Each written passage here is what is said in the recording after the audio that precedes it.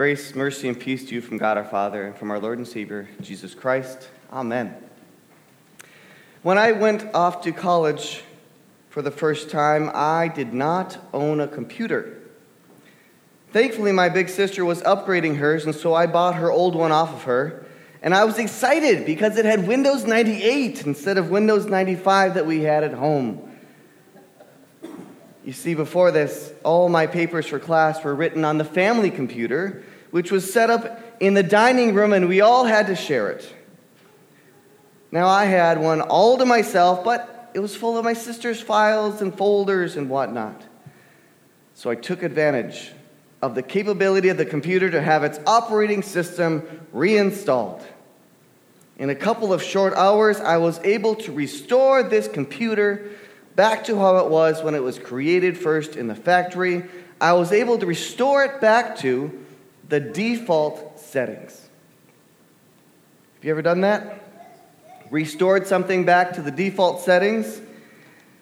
Have you ever had a piece of technology that got so buggy and fraught with errors that the only solution was to do a hard reset and start over?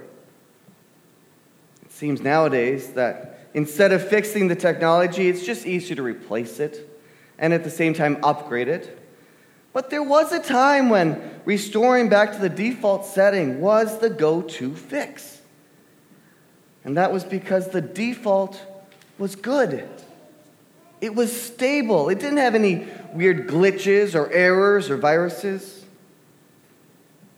But let's shift now. Instead of thinking about the default of a computer, to thinking about the default of God. What is God's default? If you ask that question, chances are you'll get some interesting responses.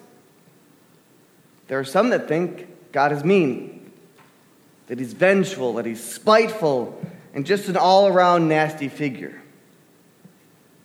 They might think this from stories from the Old Testament. They might think this from their own personal experiences in life.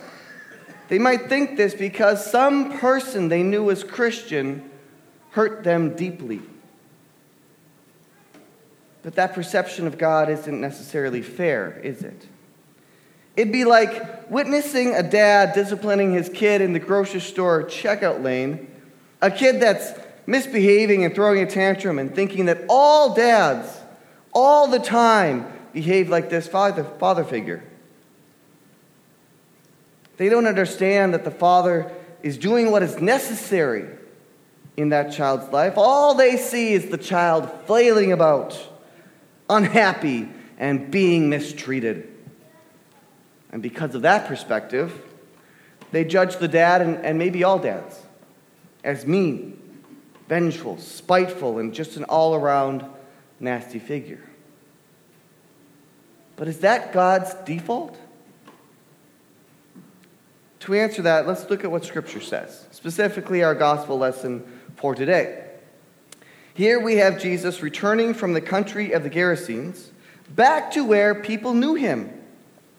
He had a reputation, you see, and he was known for healing people, but he wasn't seen as just some sort of doctor. No, he was seen as a miracle worker. And this is evident in their quest being made of him. Specifically, Jairus, the ruler of the synagogue, wanting Jesus to come bring his daughter back from the point of death. And take note here, Jesus simply went with him. And it was on this journey to this man's daughter that we see another thing happen. As Jairus and Jesus' disciple make it through the crowd, they are, as the Bible describes here, being thronged about by a great crowd. Picture in your head a big crowd of paparazzi swarming a famous person. And as they make their way through this crowd, they're being pushed in from all sides. And then Jesus perceives in himself that power had gone out of him. Which, if you think about it, it's pretty amazing. And as we had read earlier by Pastor Bob, it was the woman who had been bleeding for 12 years who was healed. And she was healed simply by touching Jesus' outer garment. Now, I could go into how this woman was considered ceremoniously unclean on account of her bleeding problem, or how socially unacceptable it was for her to be in the crowd in the first place, yet alone Jesus' outer garment. But the thing I want you to focus on here is how Jesus, almost by accident, heals this woman. At a minimum, this healing wasn't nearly as performative as, say, healing a man who was blind by spitting in the mud and touching his eyes. This healing just sort of happened in passing. And I find this amazing because it really speaks to the kind of person that Jesus is.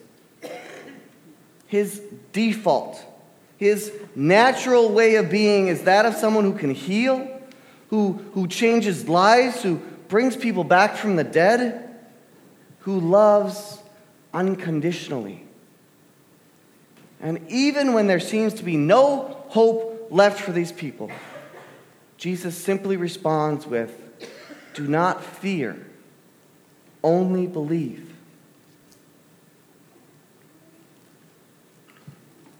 And sure, you might be thinking, this is all good for those couple of people in the Bible, right? They had this amazing faith in Jesus and probably didn't even deserve to have those bad things happen to them. But what about me? What about my problems?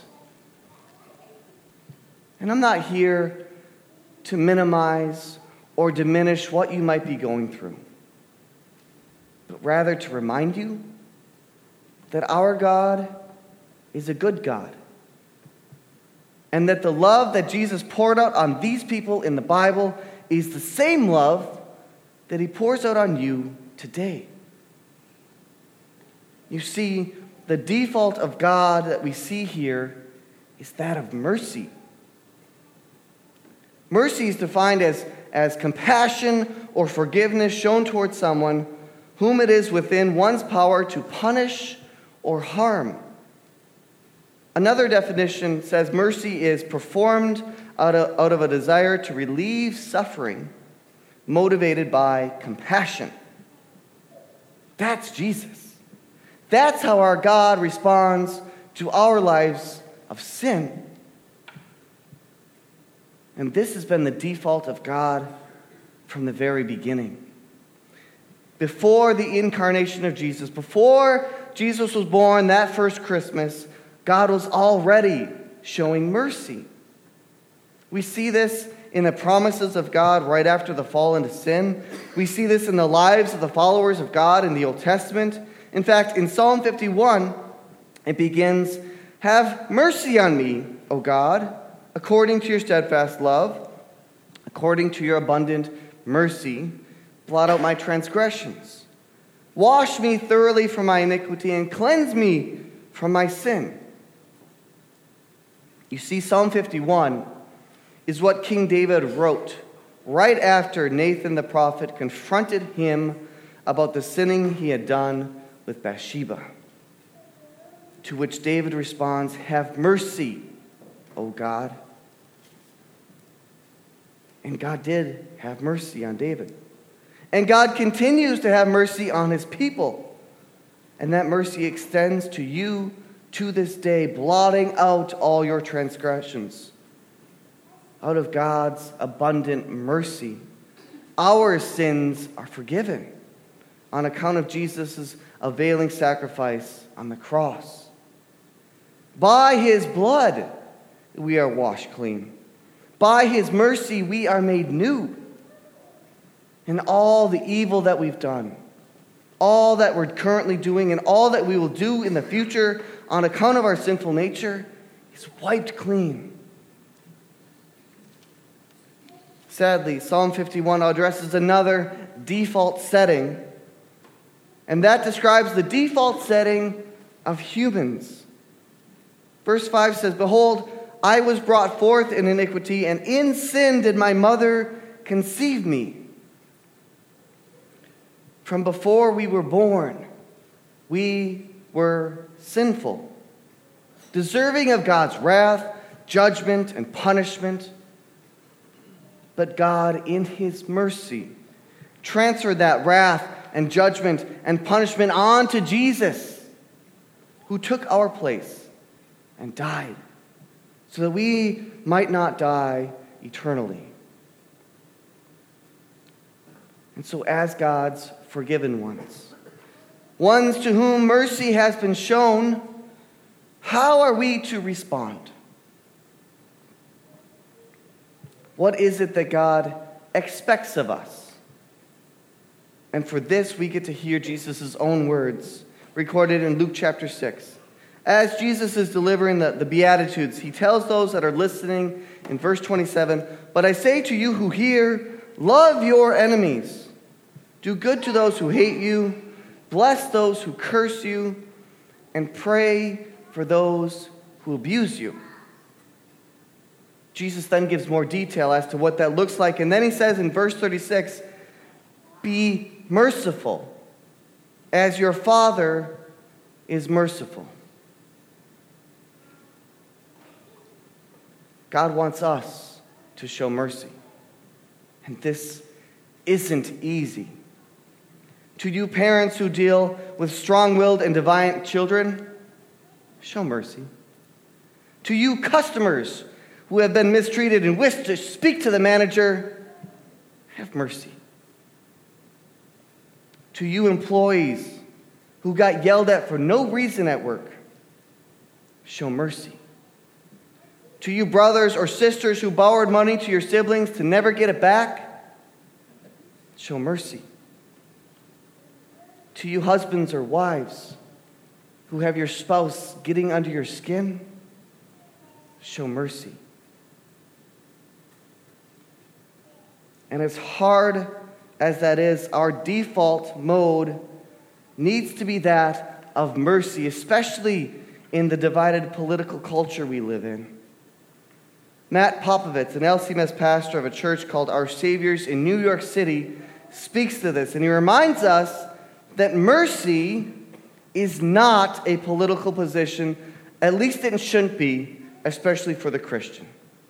He says, real Christ-like love will never tell you to stay put, to hold back, or to maintain the status quo.